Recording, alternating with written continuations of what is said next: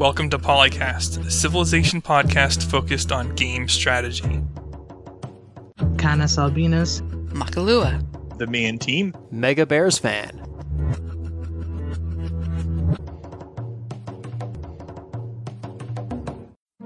Yeah. Do we not have a guest? We do not, because I'm very bad at getting guests, apparently. Not that I didn't try, but I did not find one. Welcome to episode 333 of the PolyCast. We are getting very close to 1/3 of 1,000 episodes. Oh my goodness. Today we have me, Candace Albinus, and then we've got Makalua. If I'm doing the math right, technically this is, or unless we're counting 3334 because we want to round up one? Yes. And the me and team. That's not how math works. What? What? No, Phil. And Mega Bears fan. The AI is griefing me now. Is it now? Yeah, it's a new feature. A new feature, huh? A new feature? New. Yeah, 333 times 3 does not get you to 1,000. Not yet. Yeah, I mean 999. One more. So we have to have we have to have episode multi 333 and then have 0.3 of another episode. Yeah. So when we're a third of the way through 334, then we're a third of 1,000. Or just make an 8-minute episode? Pretty difficult to estimate with the editing, but yeah, I guess that's true. Whenever we're technically a third of the way through. I'm sure we could put together a third of an episode with just the blooper reel content. I haven't been keeping blooper reel content like Nope. Dan did because I'm not very good at it yet, but we'll get there. Oh, that's awesome. That means we can screw up and he won't have it documented with the same degree of easily findable. What tends to happen is if you screw up and it's particularly hilarious, I'll just leave it in as it is. Just cut out the extra fluff around it. Okay. No more blackmail. Woohoo! But Blackmailer is a fun role in Town of Salem. This is just in a Town of Salem podcast. Oh, right.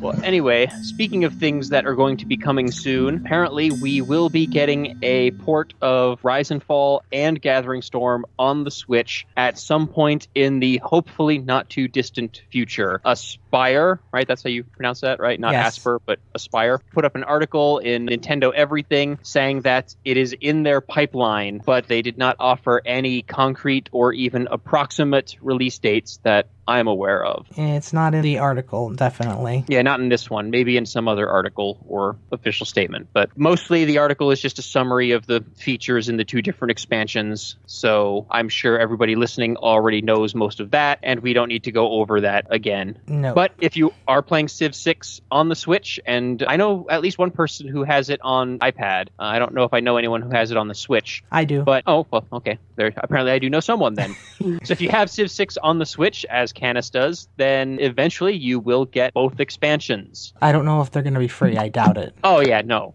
Probably not. Well, the other DLC is actually built into Civ 6 on the Switch. All of the pre-expansion DLC. Yeah, the Switch was kind of like a gold edition or something of the game, so to speak, with all the DLC included. But I imagine the expansions Switch players will have to pay for. I don't know how expansions work on the Switch. I assume it's the same as all the other consoles. You just download it. Probably just DLC, because mine is a digital copy anyway. Oh, yeah. Well, yeah, I haven't played much of my Switch, so I don't really know a lot of the ins and outs of how it works, other than that it's really weird to set up the controllers because one controller becomes two controllers, and sometimes that can be a real pain in the butt when trying to get a bunch of people together to play Smash. It's hard for us old fogies to work out this kind of stuff. The young kids that we were with were having trouble with it too, so it may just be unintuitive design. I don't know. But I'm perfectly willing to chalk it up to me being old. I've never played on this Switch because they just don't. Well, I don't do a lot of console gaming anymore in the first place, and there's no exclusives I really care about. But I didn't have trouble with Nintendo's other control schemes, even when they got weird. So I don't know, maybe. It's basically like a Wiimote. It's just a little different. Like the And a lot more stick. powerful. It's about on par, at least, with what a PS3 Okay. in terms of power-wise. Yes. So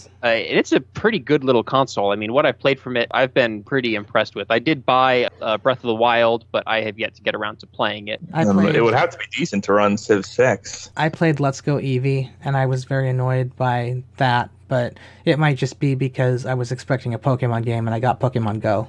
Yeah, it's a Pokemon Light. I think I read recently that Nintendo did announce that they are making a full Pokemon game for the Switch. Well, they announced that 2 years ago, and then they just recently announced what the name of it is and when it's coming out. Oh, okay. There was a lot of fan squeeing about that, myself included. Yeah, I'm sure if legit Pokemon game comes out, my girlfriend and kid will be all over playing that. Now, is this part of the reason the UI is terrible for computer on Civ 6? Is that they're trying to make it work with like controllers? Well, not just controllers, but also touchscreens. Yeah. That's pretty much what we're going with. Somebody mentioned that a while back, and then it all suddenly made sense as to why everything is so pictorial. I doubt that it was designed for controller or console play in mind, because that was a port that was done well over a year later. So yeah, but if they're working with touchscreen, then it would be very similar in terms of translating that. It was definitely built with touchscreen in mind. Oh yeah. Because even Windows 10, you can have touchscreen support just on the OS, regardless of whether you're on a tablet. So that was probably a design consideration as well. And the thing about touchscreens is, once you have something set up for touchscreens, it's much, much easier to port it to anything with a controller or anything else that uses that kind of interface. I guess it doesn't bother me that much, except for that they didn't, it's not irreconcilable. You could just add hotkeys, and that would work, especially if you had bindable hotkeys. There's some hotkeys, not many though. But I mean, bindable hotkeys. So, basically anything you click on, you can bind. That would solve most of the issues with the UI, aside from the basic lack of accuracy, which really doesn't matter, your input methodology. That's just poor implementation by the developers. But when it comes to, number of inputs and stuff, if you had bindable hotkeys for most or every task, it would pretty well solve any issues with using touchscreen or whatever else in addition. I do have to say that I went back and was playing Civ 5 very briefly, and I do really like that there are a lot more pictures and icons for certain things. Like, for instance, I was looking at Civ 5's Great Works screen, where there's just 5 different icons that represent everything. And I'm like, oh, Civ 6's Great Works screen is nice that it actually shows you a picture of the thing instead of just an icon. So there's nothing wrong with that. That's a small improvement. There's certainly nothing wrong with that, because it doesn't preclude good practices. They're just not doing the good practices. Right. Yeah. The fact that it's very pictographic is not inherently a bad thing. It's just that the menus and widgets and stuff themselves are not very great. Because one other thing that I noticed in Civ 5 that I miss is when you go to the diplomacy screen, it lists all the civs and all the resources that they have available to trade. I don't think there's a screen like that anywhere in Civ 6. There's a resource monitor that exists now, but you can't get to it from the Diplo screen. Ugh. I also noticed that when I'm in the diplomacy screen, it doesn't bother to tell me how much diplomatic favor I have. So if awkward. If I want to trade some diplomatic favor, I've got to go into the little World Congress screen, which is right there. So it's not like I have to exit the screen and go somewhere else. I just have to toggle the pages. But still, it should just be on both screens. What about the IVT stuff on their AI's offering you deals? Well, there's some bugs in that. Yeah. Oh, yeah. Oh, well, yeah. There's a pretty major bug, apparently. It doesn't look like we're going to be covering today. Yeah. I didn't put it on there because I didn't want to publicize it, but yes, there is a very big bug. Okay, fine. It's a good video, though. It's very entertaining. Yeah, that's true. I mean, he makes entertaining videos in general. I like the Prison Architect one where he just made a lumberyard, basically. In Prison Architect. He got a subscription from me. All right. Well, since we're going to talk about it anyway, let's just talk about this bug. Let's see. Where can I find the list so I can link it to people? Somebody who actually watched the video, please describe it. Okay. So Spiffing Bird is the one who made the video, and he stacked modifiers to the point where he could purchase units for 0 gold as Mali. And he also found a way to trade with the AI the same resource repeatedly, such that you keep making money off the deal. Basically, he could sell 1 unit of a strategic resource and then buy it back from the same AI at a lower price. Yeah, and just keep doing that until you drain out all their money. But then you have way more money than balance would typically allow in Civ 6, so you can do anything you want. And if you're buying units for nothing, I mean...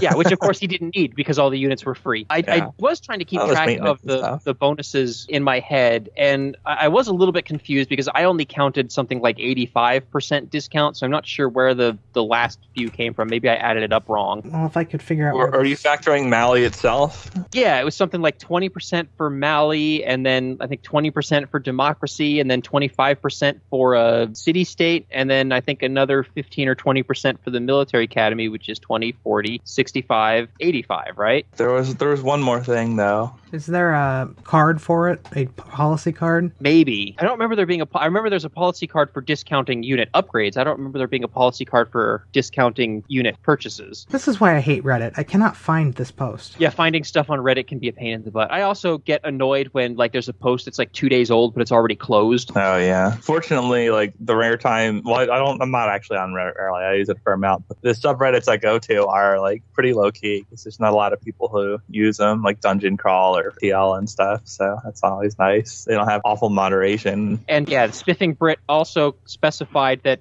this exploit is also enabled in multiplayer. Yeah. So as long as there are AIs in the game in multiplayer, you can do this to the AIs and effectively have infinite gold, which you can then leverage against the other human players in multiplayer. That should probably be house rules. I'm not a big fan of house rules in general, but with such an egregious bug where you're just going to trivialize the game, you probably need to do that if you want to play a decent game. And in fairness, the zero-cost military units is late in the game, right? I mean, you need to have democracy in order to be able to almost anybody can stack the modifiers in question, but right. That's assuming that someone doesn't just go and off that city-state if it's becoming a problem. And Right, so in multiplayer, that might be a priority, is, we just got to get rid of that city-state. And I don't remember the name of the city-state. I think it started with an N. It's really just the trade bug if you have AIs in the game that you need to iron out. That's an actual bug that I hope Firaxis will fix at some point. I don't remember if that was in the game before Gathering Storm or if it were a bug that was introduced by Gathering Storm. I would assume so, because before we couldn't sell strategic resources in lump sum amounts. Yeah, but it's hypothetically that's probably possible. What introduced it. Yeah, but it's hypothetically possible that maybe you could have done it with resource, 30 turn resources. Or you could have done it maybe by selling the relics back and forth all the time. It's some bug with how the AI is valuing the item. You would think there would just be a value for 1 unit of coal. He also specifically said that you have to be in the Renaissance or later. So I guess it doesn't work with horses and iron because maybe they're not valuable enough for whatever bug to take effect. Yeah, I don't know. I don't know what the reason for that specifically is, why you had to use coal and spoil and or maybe he just started later in the game because he wanted to get to democracy faster. I'm not sure. Well, no, for sure. The reason he modded the game, although all this stuff works in vanilla, but he modded the game because he wanted to test out what happens at 100% climate change or 100% ice cap melting. That's right. Because by default, the game only... Yeah, he couldn't get to it, yeah. Yeah, by default, the game only lets you go up to 85%. So he wanted to flood the world, basically, on purpose. And the game's he was disappointed in his first run because he couldn't get to 100%. It was impossible.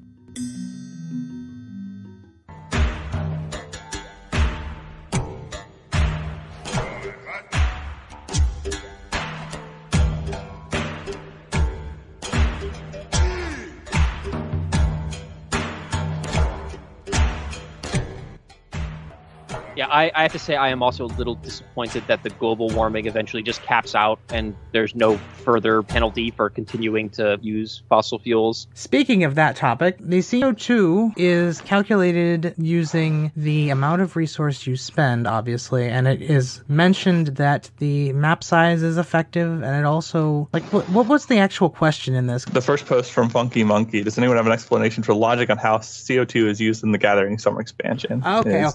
So basically, the issue is he has 2 factories, and he's wondering why he's the lead producer of CO2 when there's other civs that have 5 or 10 factories. And apparently the reason is that units also produce CO2, and apparently they produce a lot of it. Yeah. So in another thread, someone only had a handful of units in one factory, and he was leading the world in CO2 production. And they actually class global warming, which is ridiculous. There's no industrialization in that world, so that there shouldn't be global warming. There's very minimal. It would be like our 1800s, early 1800s, just there's a factory out there and that's causing global warming already. Come on, man. It's the thing where I see where they're headed with the units doing CO2 because vehicle pollution is a big chunk of what we've got going on right now. But yeah, if you're in the 1800s, there weren't cars until the 1900s, really. Well, I was just using that as an example. The game doesn't translate to that 1-to-1 in terms of how tech presses. Yeah. But if there's only a factory in the world. Yeah, when you're at the very start of the Industrial Revolution, you're not going to have a bunch of vehicle pollution to add to your CO2 off of one factory. Use that endgame tech. The this world was never built stuff, basically. And in terms of emissions, the military is very little compared to civilian use. Yeah. It's just much less military than civilian. I was just going to say, I feel like the military units consuming so many, or producing so much CO2 is more of like a balance and strategy thing, because both Rise and Fall and Gathering Storm were very big about trying to put in deterrence for just spamming a bunch of units and conquering everything. You know, we had the loyalty in Rise and Fall, and this is, I think, one mechanic along with the strategic resource supply that looks like it's intended to act as a cap on how many units you have. I'm not sure about that. I would agree with loyalty. Loyalty is something you have to play around. There's actually some interesting decisions to be made there. But when it comes to this, you put up flood barriers and you can have a lot of military and largely ignore it. Like, it's not just the penalty for you. It applies the penalty to everybody. Right. And if you settle in a way where flooding is less threatening to you than your opponents, it's actually a benefit to you to spam units. So I wouldn't treat it as a deterrent per se. Well, I'm not saying that's how it actually works. I'm saying I think that was part of the intent. Maybe. It's not like I think that's even hard to conclude intent in this case because of the way, like, it so obviously doesn't disincentivize unit spam compared to something like loyalty. Even the quantified resources isn't that big a deal because all you got to do is build military places and some harbors and you've got plenty. So I did have a couple games where I could not get access to coal and iron and actually did see pikemen dominating battlefields in the medieval era. Really? Over crossbows? I hadn't tech to machinery yet either, so the pikemen were just wiping out my warriors, archers, and characters. So I learned a lesson that I will no longer be ignoring spearmen in future games of Gathering Storm. Well, I would recommend, if you aren't going to have resources, I would definitely recommend the bottom path for machinery because they're so much more effective than spears. As a general and those rule, units stay good as you upgrade them now. In fact, they don't need resources even as machine guns. And machine guns now have the extra range. So that's not a bad unit path as a fallback. Yeah, is that a change? Machine guns? That is a change. Yeah, that's new to Gathering Storm, that machine guns have 2 range by default rather than 1. And that makes that unit path a lot better because if you boost machine guns with, like, you turn them into an army and you put a great general on that, they're relevant all game long. You have to worry about air power if you're playing against somebody who uses air power. But if you're playing single player, you basically just have death machines. It's fine. If they have enough promotions, that is. You'll be doing lots of damage, even to mech infantry with machine gun armies. Heck, I found that even an army of rangers is pretty boss against the AIs. Quick moving, quick shooting. Yeah, all the promotions you can get on the standard range line between incendiaries and the 2 shots and the extra damage against land units, all that stuff put together, they start to really hurt if you're adding things like fascism and great generals onto them and armies. AI just doesn't make armies and give them promotions to an extent where they're competitive. So you can often 2-shot things in the same era or even an era in front. Zulu does, but that's beside the point. Yeah, okay. That's true. They do. Because the AI actually gets access to that early and thinks about it a little bit. Zulu need much less investment to get there. So yeah, having units is a big contributor to CO2. And apparently map size caps how much for a 1 degree temperature increase. But it's a linear increase, even though the number of tiles on the map increase is not linear. So that might be the problem. That's a little weird. Yeah, if you're playing on a smaller than standard map, then you're going to get disproportionately high CO2 emissions. I thought it's the other way around. You get disproportionately high on large maps because the number of hexes is not increasing at the same rate. Well, I know that they're not increasing at the same rate. I don't know which one increases faster, though. Although this is a hex, not a square, so... Yeah, that said, it's also true that making a map huge, it's not a linear thing in terms of winning the game by turn count either. So there's something to be said, like, for not thinking about it too much, I guess. I guess they need to add, just like having all victory types for every civ, you have to add every map size for every civ in the Hall of Fame, because every map is different. Yeah, I guess. Some of the new stuff, formation you can see on the Hall of Fame is cool. So, like, even if you don't have a weird requirement for all this stuff, it would be interesting just to see all the categories sortable.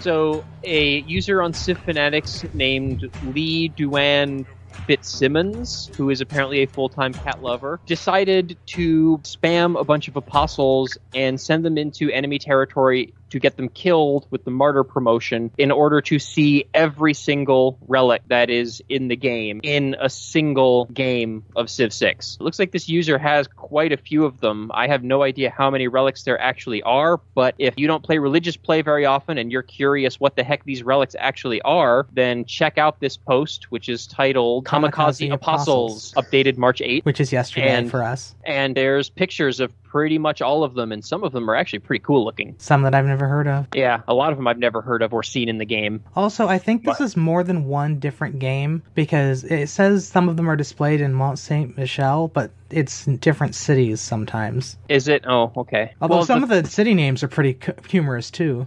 Sacred City of Elven Pleasure. Yeah, the player could also just be moving the round, because I don't think there's any restriction on moving relics like there is with moving themed great works. Well, what I mean is the first one, the Holy Lance, is in Mont Saint-Michel in Sweet Blue River Valley. And if you go to the last page, which has some others, there's Mont Saint-Michel in Blue Cheetah City. You could also rename the cities, I think, at any time, so that could be something too. That is true. But it looks like it's the same leaders in all the screenshots. So I just like this idea. It's amusing. No, it is definitely two different games, because the first screenshot with the Holy Lance has a different set of leaders than many of the later screenshots. Yeah, I was going to say, considering how the promotion cycle, I probably have to do multiple games to get enough martyrs to test it out. Well, if you build Mont Saint-Michel, all your apostles get martyr. Is there martyr? Okay. And if you play as Khmer, then all of your missionaries get it, even though the game doesn't bother to put an icon anywhere telling you which missionaries have them and which don't. Well, jeez. So if you built some missionaries before you got your prasats out,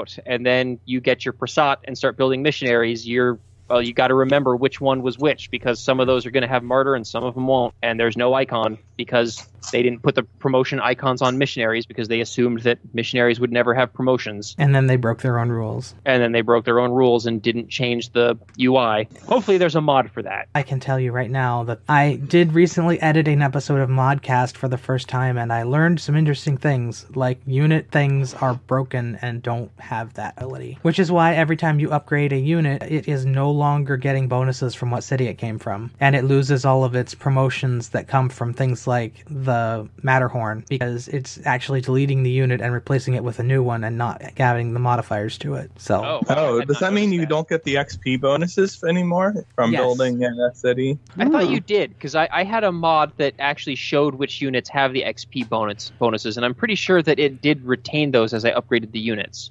In that case, the mod probably fixed the problem. Okay, maybe. Because you can set it to do it the proper way, but the vanilla game does not have it set right. Oh boy, come on, Frank. And it doesn't tell you that either. Well, it's sort of like if you get a district pillar, it never gets its bonuses back, even after you repair it. Yeah. There may or may not be a lot of bugs in this game. Just a few. Identifying them all is challenging because the game doesn't actually tell you the rules consistently. Right. But the spiffing Brit said the game was perfectly balanced and not broken in any way. He said that about all the games he demonstrates some broken crap with. It's great. Well, because every game is perfectly balanced and not broken in any way. I mean, who would release a game that wasn't? Yeah, that's true. Is that a joke? Yes. Okay. I was a little worried there for a second. Being serious. Every game I've ever played is perfect. Even in the good old days of the 1990s, when they actually finished games before releasing them, they still had bugs. Right. Yeah. But hey, at least the games aren't... At least Civ 6 isn't bricking your Switch or console or a PC like apparently Anthem is doing to some PS4 players, so... Whoa. Good job, BioWare. Yeah. Makes Fallout 76 look like Game of the Year material right there. It's problematic, but at least it doesn't brick your machine. I just enjoy watching all these AAA companies go flying into the ground and hope that Civ isn't going the same way. Yeah. No, the AAA companies that are flying into the ground earned that route, though. 2K isn't that far away from earning that themselves, though. Recorded for episode 332. Speaking of really bad... Uh-oh. Uh-oh. Uh-oh. That one's you, Phil. Nope, You're not doing it. You're not doing No, the I'm kidding. So, yeah, there's an article out here from the Strategy Gamer. The perfect strategy game for your personality. And it goes off the Myers-Briggs type indicator. So to make full use of this article, you need to know your Myers-Briggs type. I think I remember mine, but it's been quite a few years. So who knows if it's actually still the same. But they give game recommendations based on your Myers-Briggs type. And this is more for fun than for serious. Although I do note that I've played a good chunk of the games on this list. Like, there's only a couple I have not played. So maybe I just have all the personalities all the time. Because INTJ, like, they recommend non-aligned Hearts of Iron 4. Well, I've played non-aligned Hearts of Iron 4. Not as, like, a mere underling weak nation like Germany, but I've conquered the world with Iran. So, you know. An underling weak nation like Germany. I mean, it's World War II time, so screw playing as something like Germany. It's no fun to play as strong nations. Just be like the Philippines or Iran or maybe Paraguay. Yeah. So, I mean, I could go through each of these. Like, they recommend Prussia for in Empire Total War for ENTJ, or the one I actually got is competitive StarCraft 2. I believe that's my type. It's interesting. I played StarCraft 2 quite a bit a number of years back, but not so much lately. Yeah, I remember playing with you and Willow, and both of you having a lot better reflexes than me for that. My brain could just not absorb everything I needed to know fast enough to make fast decisions in multiplayer. Yeah, there's a lot of pressure in terms of timing. And then, and I got to like Diamond 1 before they had Masters, but I was nowhere, like, not even kind of close to Pro. No. But they just didn't have high enough leagues to represent that skill differential. So I was briefly in the top ranked thing you could be, just because they didn't design it to properly differentiate real skill. But man, like, there's a huge gap even between what I got to and what the really good players manage. It is interesting that they actually specify like how to play the game as well. Like, you should play this game in multiplayer co-op. You should play this game in single player. You should play this game competitively. It's not just the game recommendation. It's also what mode to play in the game. That's true, because they have cooperative StarCraft, and then they recommend for ISTPs like modded RimWorld, specifically modded RimWorld. And there's one here that's the ISFJ Defender personality style that they specifically say playing as the Roman Empire in Rome 2 Total War. I was going to say, I find it funny that they mentioned specifically one of the recommendations for modded RimWorld and then another recommendation, vanilla XCOM 2. Oh boy. I have like a reflex reaction to dislike the provider, apparently, since their recommended playthrough is diplomatically creating the HRE and EU4.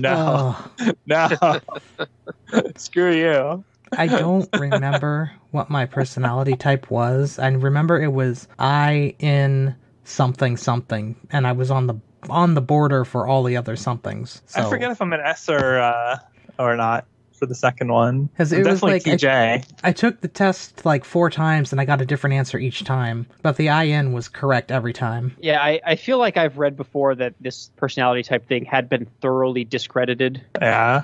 It's kind of like astrology, though. You can just, like, people do it like a horoscope kind of thing now. It's like just a kind of a joke. Any kind of personality test or any kind of attribute test, if people already know how the system works, can be gamed easily. So it becomes very unuseful if you're dealing with somebody who has a brain. Like, for instance, if I was going to take a political quiz, I could very easily make it so that I came out to any ideology and any political leaning I wanted to, because it's very easy to game those things. Well, and there's also confirmed Slytherin.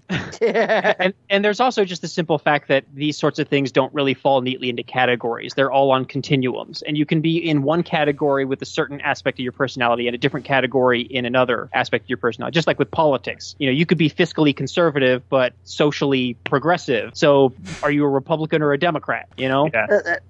I just remember the one I took. I was 0% communist.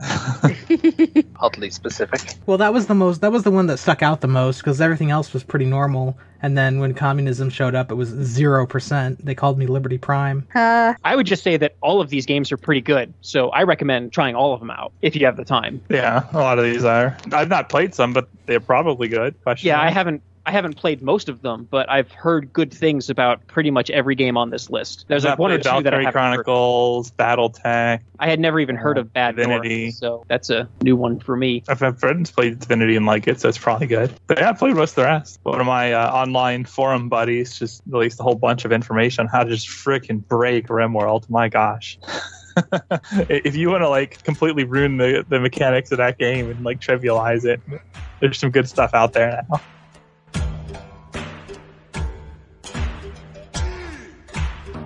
Recorded for episode 332. Well, if you want to talk about something else that's controversial, apparently some Civ players are going bananas over the game's EULA. Is it really the Yay. Civ players, or is it the people who are not the Civ players? I don't know, but apparently I don't know if it's the vanilla game or the new expansion is being review bombed on Steam or something like that because of something in the EULA that says that 2K and Firaxis can collect personal data. But according to these Reddit posts and the Civ Fanatics forum, the topic is called Firestorm on Steam Causa EULA. It was started by Civ Xander. They're saying that apparently the collection of personal information in the EULA applies to people who sign up for like contests and things like that, and not to just people who are casually playing the game. I think that if you do something with the 2K forums as well, from what I was reading. It's basically anytime you are trying to participate in something that requires them to have certain information to make distinction, like contests,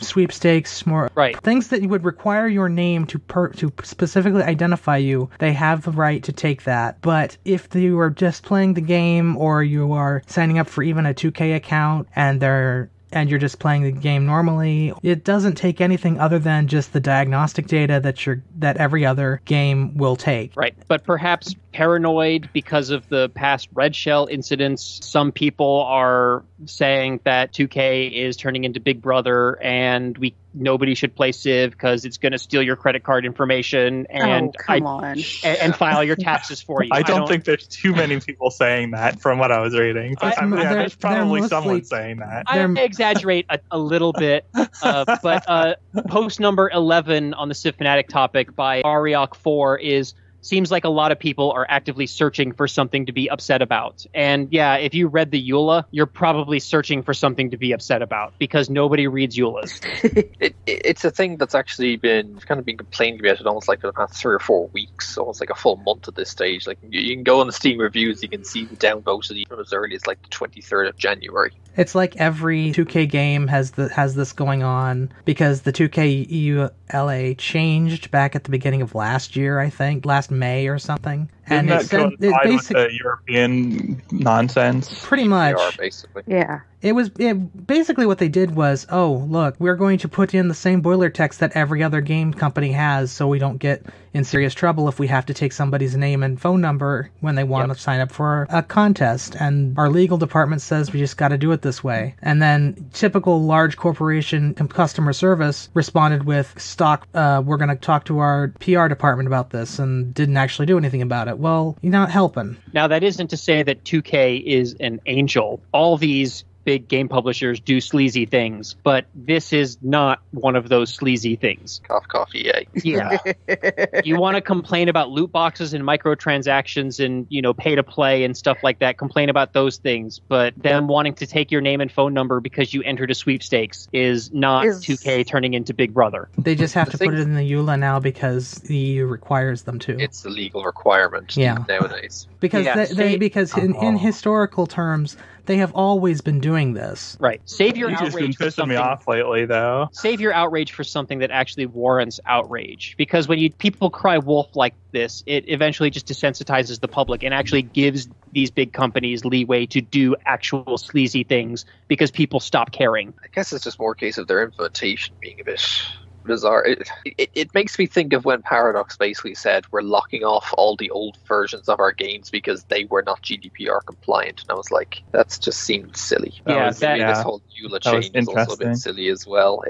I don't know. I mean, the review bombing over it is a bit of a nuisance. Like, it's something minor that isn't really all that important to justify maybe the negatives. Then again, I'm the kind of person who was saying that review bombing Metro was justified after it was moved to the Epic Games Store.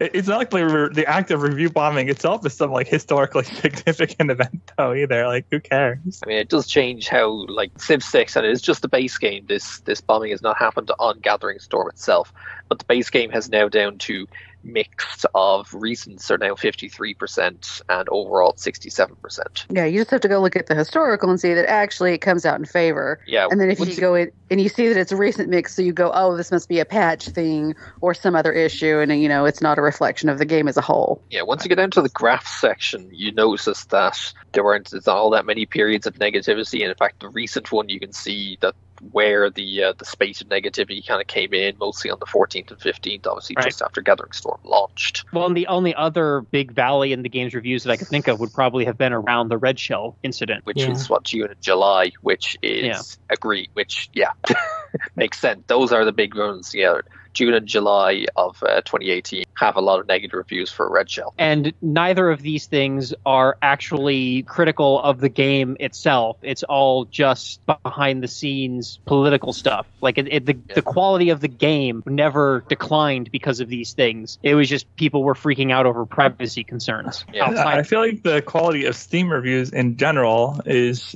low enough on average that we should only barely care, but okay. Yeah, I only half pay attention to the overall Steam review when I'm going through the queue every holiday to get trading cards. That's the only time I ever pay attention to it. Oh yeah. It's like if a game comes up and I see mostly negative, I'm just ignore it, next game. But if it's mixed or something, you give it a second glance because things like this can happen. Take a bit more than a cursory look, maybe. Or nobody's going to be reading through Civ 6 and be like, oh, this is shovelware. You're right, yeah. Or of course you see that mixed reviews and then you go quickly check your personality type and find out that this game would be perfect for you. Of course, yes. Despite what these other alphabet losers think this is the perfect game for me. Is it the perfect game for you if you're trying to play diplomatically? You're one of those types that diplomatically unites the HRE, aren't you, Mackie? You're one of those. Diplomatic HRE. Oh, you're funny. We don't take kindly to your kind around here.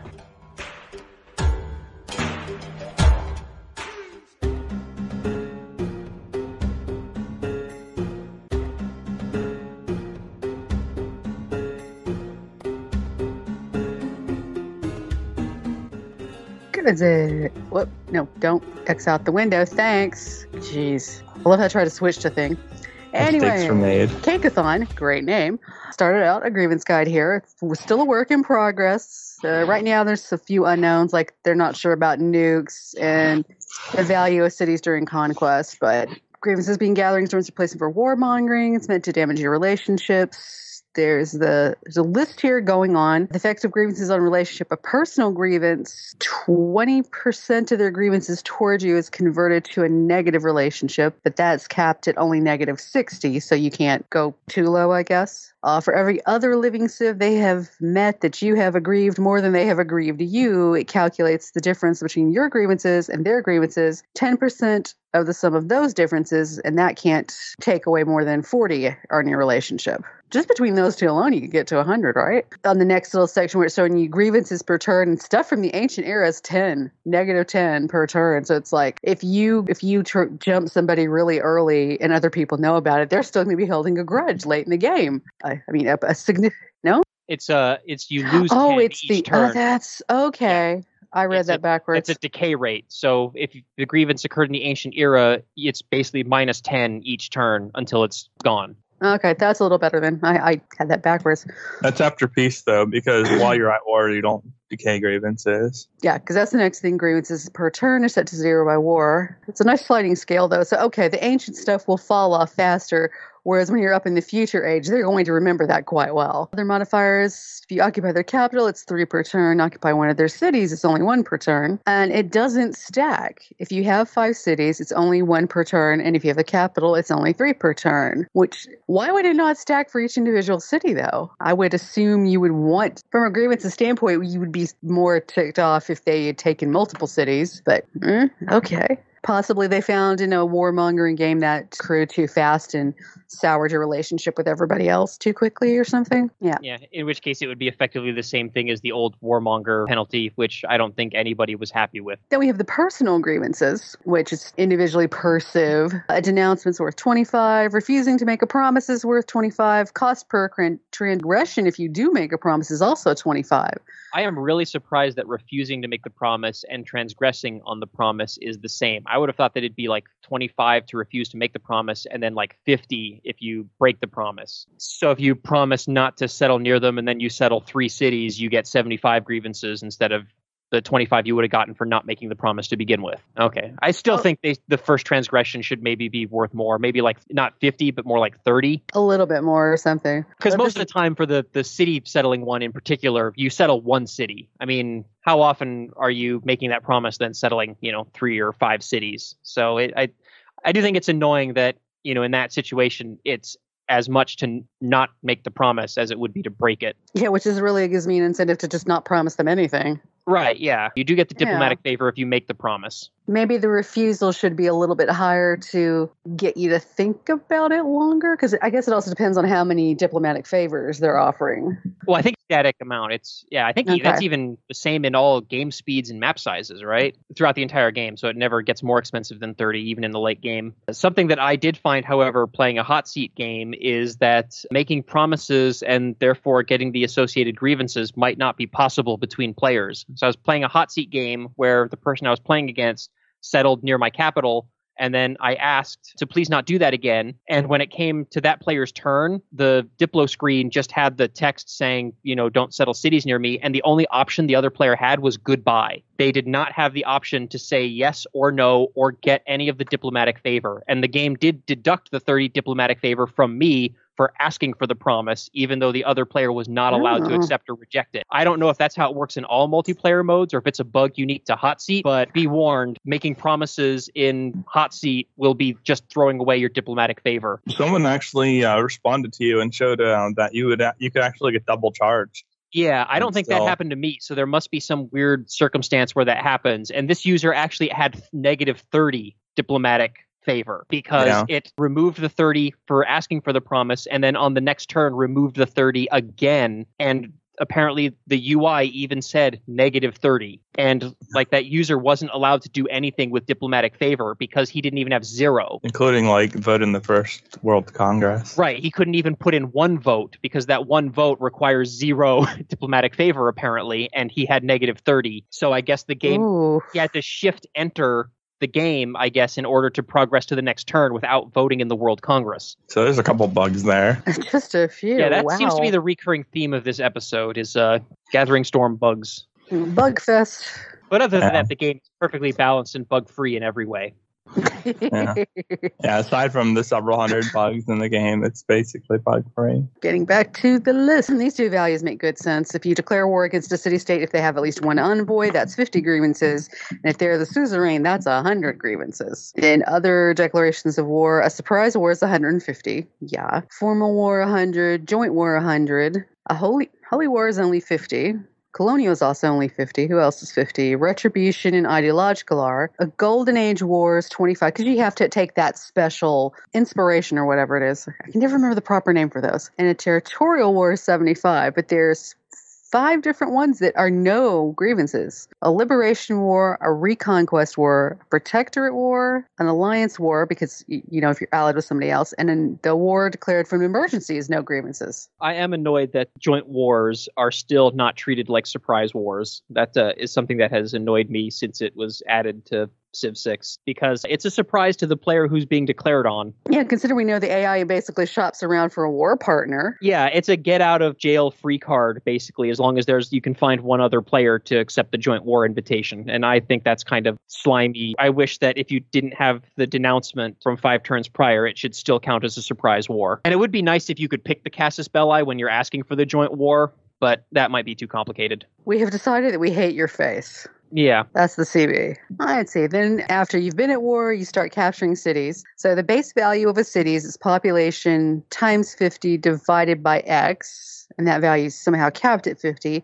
The X is still unknown, but the best guess right now is it's based on the era, and the era that it picks is based on the world's most advanced civ in either tech or civics. And they think right now it's locked in place on the same turn the deck of war is made. So it's basically starts ancient at 2, and then you go up 1 for every era all the way up to future. So in the ancient era, you get 25 per population. Whereas all the way in the future era, you're only getting 5 per population. I guess because at that point you'd have there's a ridiculous amount of population and it doesn't mean as much. And then there's also separate modifiers for capturing it or raising it. So the capture modifier shows the same as the actual war declarations up above the other list, but then the multipliers are, is it I think, yeah, it's basically on almost all of them.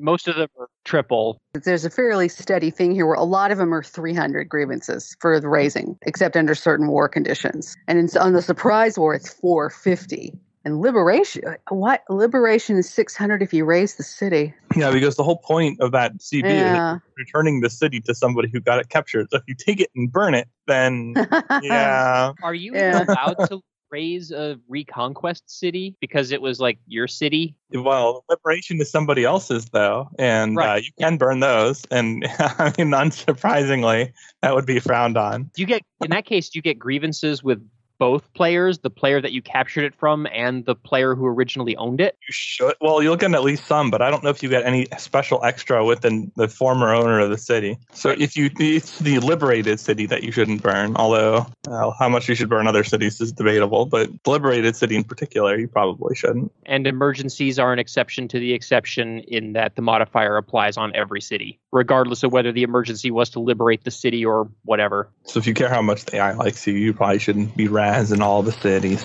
You do succeed on the emergency to liberate the city if you raise the city, right? I think if you take it first, because that would end it. That should end the emergency. Do you have to hold it until the timer expires? Oh, I don't know. Yeah, because if you raise it, you wouldn't have to worry about it being conquered back. That's true. So I don't know if that would count as a win or not, or maybe it is.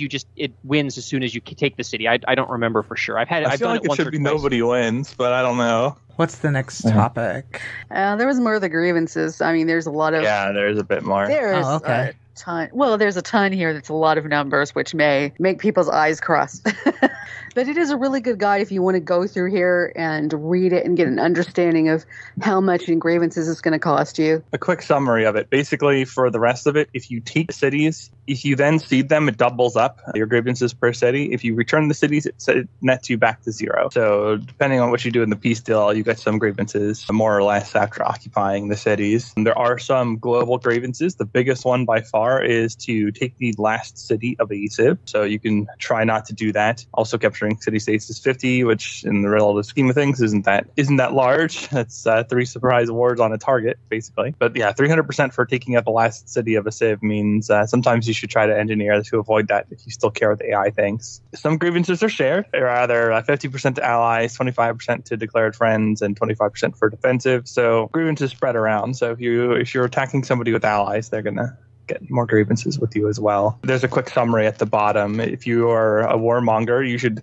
first take cities in emergencies, since there's no grievances from that. Next priority would be cities you can liberate, because that gives you less, and then so on, down to the point where you can't even flip anything, so you just conquer all the cities and say screw everybody, which is the most fun. What the heck?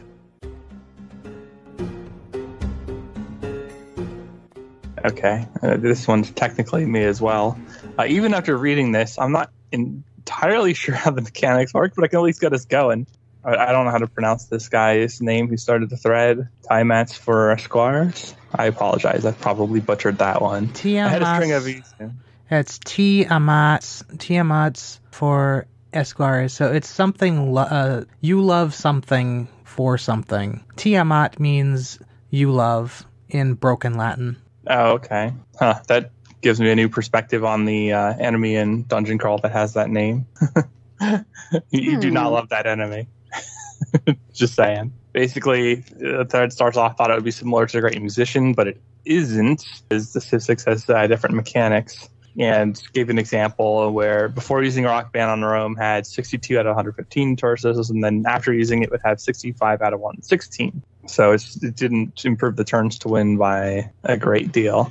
And then after some back and forth, Victoria gives a pretty detailed example of Rockbands in practice with, and it looks like they give you about 2,000 tourism. Depending on how well they do. Yeah, depending on how well they do. And I think the real good part of this thread is you hover over things and it suddenly tells you some stuff that didn't tell you before. Yeah, that is very nice. I wish they would be more thorough with that, but it's definitely a start. What it basically looks like is it's telling you that you have to have a certain amount of tourism with a civilization versus their culture. So it works kind of the same way as Civ 5's culture victory did in Brave New World, but it's less clearly delineated about what the actual ratio required is. Because it doesn't say what the actual defensive value that you're using is. Because it says in there there's current culture, or current tourism and lifetime tourism, but it doesn't tell you what you have to get to win.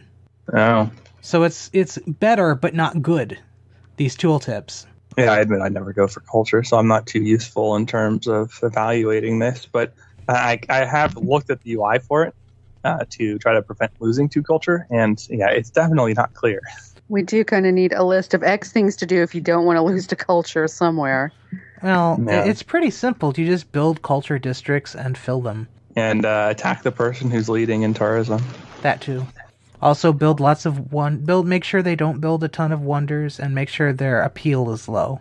Well, it's pretty difficult to ensure someone's appeal is low without just conquering them. But the other things you might be able to do without killing them outright. Well, the one way you would do it is by conquering their cities, building mines everywhere, and then seeding them back. I mean, that would be a very awkward way to do it, but it would work. Man, the amount of production just to accomplish that. I guess, yeah. If they could just switch them back off of mines. Yeah, well, it would take them some time invested to make that happen. So That's true. Yeah. But if you just hang on to the cities, they're not going to be generating tourism for the target any longer. So that's definitely an approach that will function. Whereas, I could get rid of their tourism by just conquering them. Yeah. But then you get all those grievances. Well, who cares? It's just a number. Although one could argue that by conquering all but one city, you're taking away their ability to produce culture. Yeah, and then you can avoid most of the grievances from that last city. You can just flip it or have someone else finish them off. I feel like 300% on the last city isn't as big a deal as the 15 size 10 cities you took to get there. Yeah. Well, it doesn't count the capital each time you take the capital, though. I don't know. Because 300% on a new capital, if that's counting that, would be quite a lot in one go. That's true. That would be 450 points. And yeah, that's only spread to a degree with other nations, but still. And if it's later, if you're worried about conquering them for a culture victory, that's going to be later in the game where the grievances don't decay as fast as well. Yeah. Yeah, everyone's going to hate you, but it's better than losing. Yeah, what bothers I me know. about the Diplo system to this day is that this does create situations where the AI will act against its own interests as a result of this stuff, and I just don't like that from a design perspective. You are held, say there's an AI that's trying for space race, and you stop a culture victory that would have won otherwise. This AI hates you for doing this, even though you're technically helping them out. You're giving them a chance at all. Yeah, you're giving. I helped this guy not win now, so you have a chance to try and win, and yet you're you're scum. It's yeah, and they'll dogpile you with everybody else. That space nation should be just trying to win space. They shouldn't be throwing, but whatever. Okay, that guy's just launching his expedition to Mars, but yeah, I'm a bigger threat. Okay, bro. Yeah, there's another thread that's not related to this too much, but there's somebody had the AI refuse to renew Cultural Alliance, and they were then threatening to flip several cities. And so he declared on this AI because he didn't want to lose his cities, and this counted as a betrayal emergency. And the entire world dogpiled him, basically. Yeah. And while that's winnable because the Civ 6 AI is terrible, there's pretty well no way to justify this from a gameplay perspective. At least some of those civs stand to lose unless the player was about to win or threatening to win. If the player was not in the leading position, then at least some of the AIs are throwing by joining that emergency. But the game doesn't care. I feel like if you're losing a bunch of your cities to culture pressure, you're not winning. Well, if you're relying, if that's a strong culture AI and you're relying on the Culture Alliance to prevent that issue, and you're further ahead in science or something, I could see it. I think it might have been. I think that thread was about Eleanor as a neighbor, which would make sense. Yeah. Oh, yeah. But basically, if someone doesn't want to renew the alliance, how are you betraying them? Exactly. You're no longer allied. It's just stupid all around. But my betrayal. Yeah, the only way somebody should be helping Eleanor is if it's beneficial to them to help Eleanor, which could be in some cases. It's possible. Yeah, I doubt the entire world benefits from that. Making her a even bigger war target. If the AI is, the AI is not necessarily smart about that, but I don't like the counter incentive behavior in AI. It's bad design. Like, the AI is bad enough at the tactical level. You don't need to make it bad on purpose on top of that. The AI should be focusing on its win condition and not be distracted just because a human player has piled up a ton of grievances. Or any other AI, too. Yeah. Because that'll make it play worse as well. It doesn't have to be a human player being targeted by this. Yeah. It shouldn't throw, in general. I'm going to chalk it up to role-playing behavior, which is acceptable but not good. Well, if you want role-playing behavior, then design mechanics that incentivize role-playing behavior. That's fine. You could do it. Civ 6 just doesn't. They want to pretend. They want the AI to act against its incentives rather than designing mechanics so that the incentives are what they want you to do. This isn't unique to Civ 6. This is a problem in every single Civ game without exception. Maybe except for the very early ones, because there wasn't a whole lot of nuance to them. But ever since they started this roleplay crap, they've never been able to keep up with their design. And so they've always had a disconnect in terms of how AI acts versus what the game incentivizes you to do. And this bears out in multiplayer, because there's been a lot of mechanics that if you play in competitive multiplayer, you just never can use, because they're not viable by design. They're by design not viable. And then they put them in anyway. Come on. Just think a little bit about how people would use these things if they're trying to win, please. Or maybe rework your victory condition logic. That's also a possibility. I'm guessing house rules are involved in some way. No, I'm talking about from a design perspective. Yeah, you can try to use some mechanics in multiplayer using house rules, but you're never going to fully utilize the game that way. Yeah, the way the Civ is now. There's just too many things that are degenerate. You'd have to basically remove some mechanics to interact with others in multiplayer. Bit of a tangent there. That's okay. It's something that comes up often on the general discussion forum, so it just bugs me. It's the issue, they blame the AI for this, but the issue is the core design of the game, not the AI, when it comes to some of the strategic stuff. The incentives just don't match.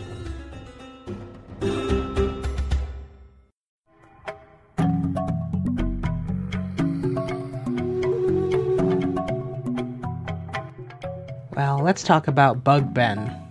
BugBen. Lol. Yeah, that's impressive. Yeah, over on the RCiv on Reddit, is that the people kept telling me Mount Use is the ultimate economic civ. I built Ben. I got severely broke? ? And there's a screenshot of it that shows it. Negative 72,000 gold. 1,000 per turn. No, that's not per turn.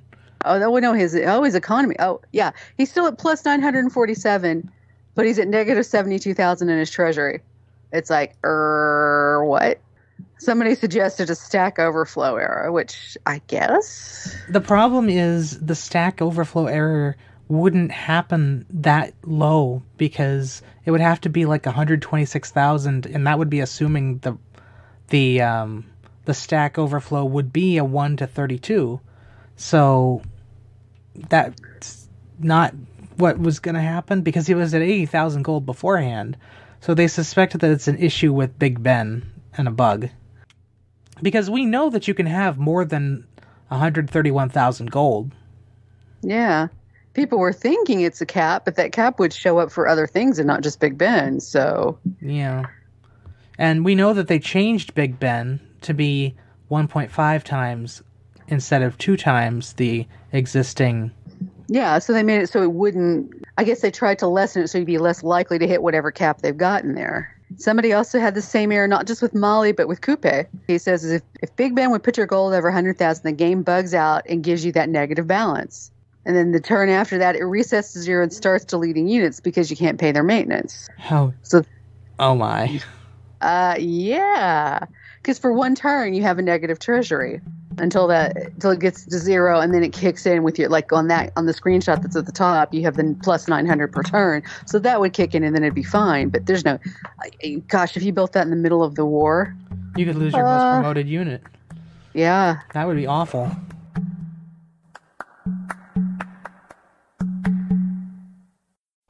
Call in today. In North America, the number is 301-637-7659. That's 301-637-POLY. In Europe, 44-121-288-7659. That's 44-121-288-POLY. The only thing worse than being talked about is not being talked about. For more information on PolyCast, our sibling shows, or about PolyCast in general, log on to the series' official website at thepolycast.net.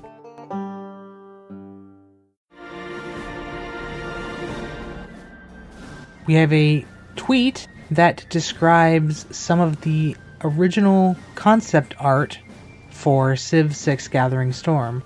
Coupe! With several different styles of top knot.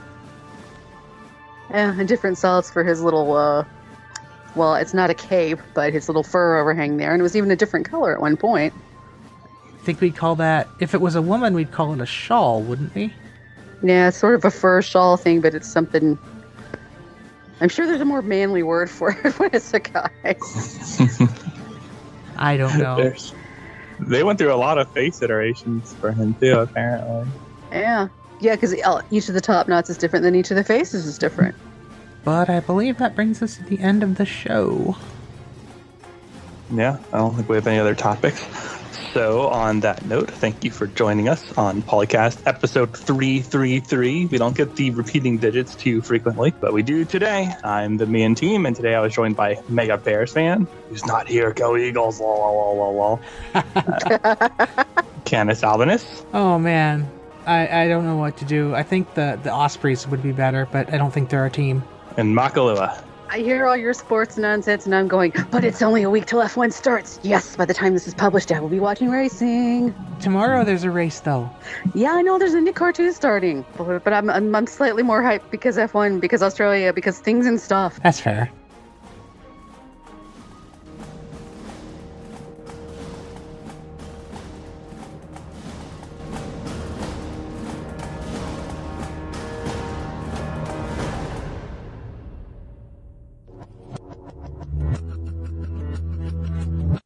Record date March 9th, 2019. Civilization 4, 5, Beyond Earth, and 6 sound clips copyright Take-Two Interactive. Copyright The Polycast at thepolycast.net.